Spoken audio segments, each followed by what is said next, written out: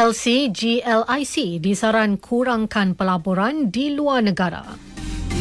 Peruntukan RM50 juta bantu petani nelayan terjejas banjir. Assalamualaikum, salam Malaysia Madani. Saya Siti Aisyah Malisa Yohanis dalam Utama 5 petang.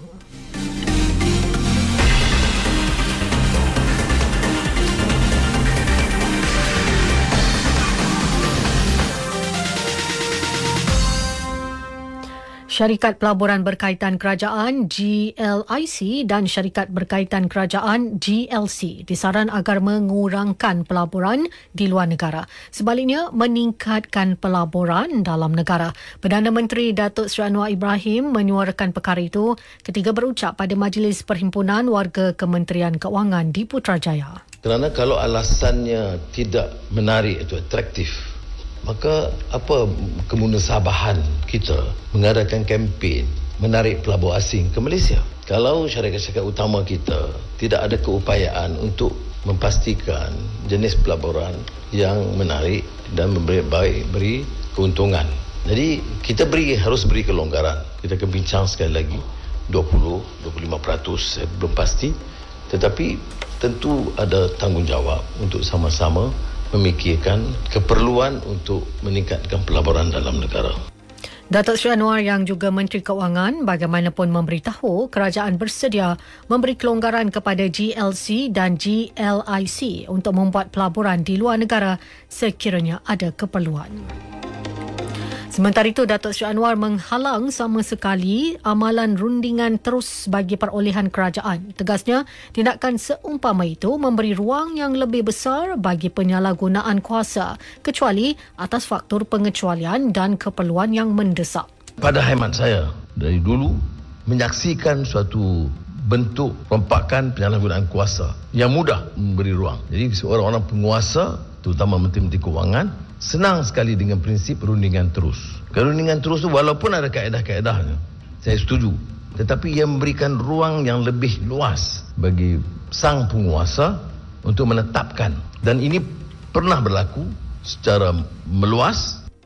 Datuk Seri Anwar Ibrahim. Kementerian Kemajuan Desa dan Wilayah dan Felda bersetuju bekerjasama dalam pelbagai bidang bagi pembangunan generasi baharunya. Menurut Timbalan Perdana Menteri Datuk Seri Dr. Ahmad Zahid Hamidi, ia termasuk infrastruktur, modal insan, TVET, usahawan, peladangan serta program siap siaga Felda. Beliau yang juga Menteri Kemajuan Desa dan Wilayah berkata, pelbagai perkara lain akan dibincangkan dari semasa ke semasa.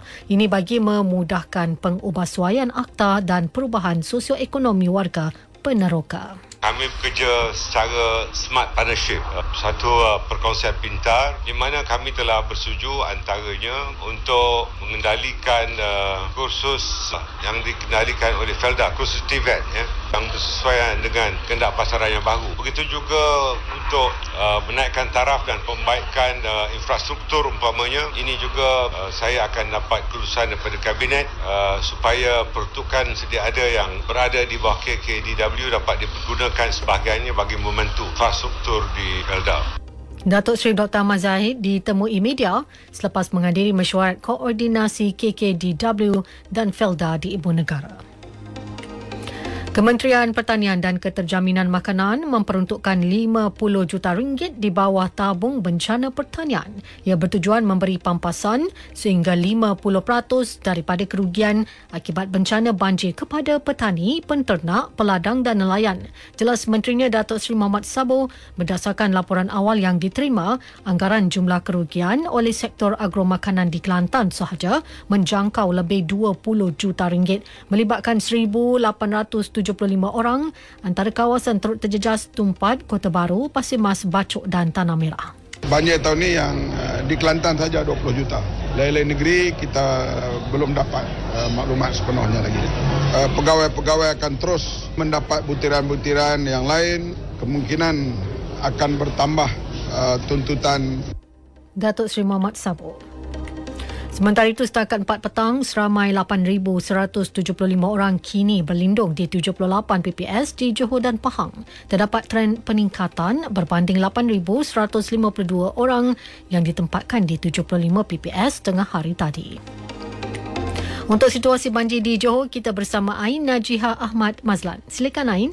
Cuaca di Kota Tinggi sekarang beransur cerah, namun kita mengharapkan terdapat kabar gembira dan positif agar semua penduduk terjejas boleh pulang ke kediaman masing-masing apabila keadaan semakin pulih nanti.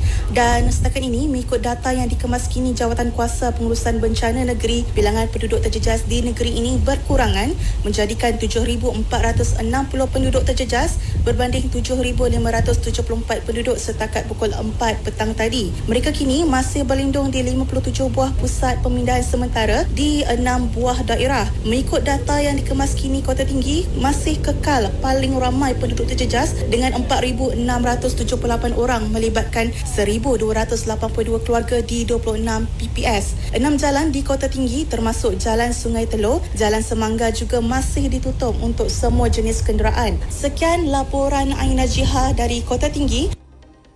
Seterusnya kita bersama Rozi Hanis Abdul Rahman untuk situasi banjir di Pahang. Baik Aisyah, keadaan banjir di Pahang menunjukkan perkembangan positif apabila angka penduduk terjejas terus merekodkan penurunan. Setakat 4 petang tadi, jumlah penduduk terjejas berkurang kepada 1,070 orang berbanding 1,197 orang tengah hari tadi. Ia susulan penutupan 5 pusat pemindahan sementara PPS di daerah Maran yang sebelum ini menempatkan 174 penduduk terjejas. Menurut Portal Info Bencana Jabatan Kebajikan Masyarakat JKM, 304 keluarga masih berlindung di 20 PPS yang dibuka di Rompin dan Pekan. Masing-masing 693 penduduk di Rompin, manakala 377 penduduk di Pekan. Laporan Rozi Hanis Abdul Rahman, RTM. Terima kasih Rozi Hanis.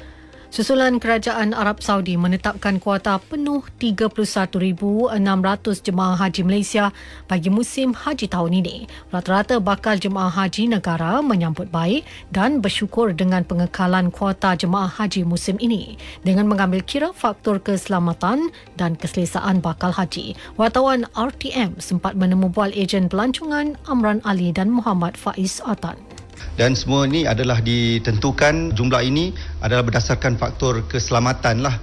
Jadi kita tidak mahu jemaah Malaysia tidak selesa dengan perkhidmatan yang disediakan oleh tabung haji itu sendiri. Alhamdulillah lah, jumlah ini memanglah agak bertepatan lah.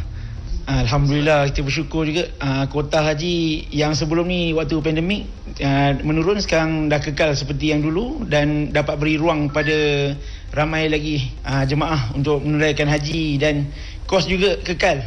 Itu yang kita nak daripada kerajaan lah. Tidak hanya membuka ruang kepada bakat baharu, bintang RTM juga berjaya melahirkan penyanyi tanah air yang hebat dan berkualiti. Ketua Pengarah Penyiaran Datuk Suhaimi Sulaiman berkata, selepas 50 tahun dilaksanakan, bintang RTM 2024 pastinya menjanjikan kelainan dan pembaharuan yang bakal memukau penonton. Okey, kita masih lagi mempertaruhkan bila kita kata bintang RTM tu ialah suara, kualiti suara yang bagus ya. Jadi kita berbeza berbanding dengan pencarian bakat di mungkin stesen-stesen lain di mana di sini kita akan tengok peserta tu kekuatannya di mana. Katakanlah dia elok dalam irama Malaysia contohnya. Jadi kita akan tengok dia punya keupayaan dia dan kita akan tambah dengan ilmu baru supaya kita naikkan level dia kepada satu level yang lebih tinggi. Kerana dalam persaingan dunia pada hari ini, kita kena ada unique selling proposition kita kena ada niche, kita kena ada segmen-segmen kita yang tertentu. Kadang-kadang kita tidak perlu pun mengetahui banyak cabang-cabang seni yang lain. Cuma kita menjadi pakar dalam bidang kita. Jadi itu yang kita tekankan di sini. Bintang RTM 2024 yang bakal membuka tirainya Sabtu ini menampilkan 14 peserta terbaik dari seluruh negara. Kesemua peserta bakal berentab merebut gelaran juara pada konsert akhir dijangka 24 Februari depan. Hukuman penjara 6 bulan ke atas penimbang tara Sepanyol Gonzalo Stampa kerana menghina mahkamah. Bukti jelas tuntutan oleh kumpulan mengaku waris sulu terhadap Sabah tidak berasas sama sekali. Ketua Menteri Datuk Seri Haji Jino berkata terdapat unsur-unsur mencari keuntungan serta kemudahan yang lain dalam tuntutan oleh kumpulan itu dan Stampa.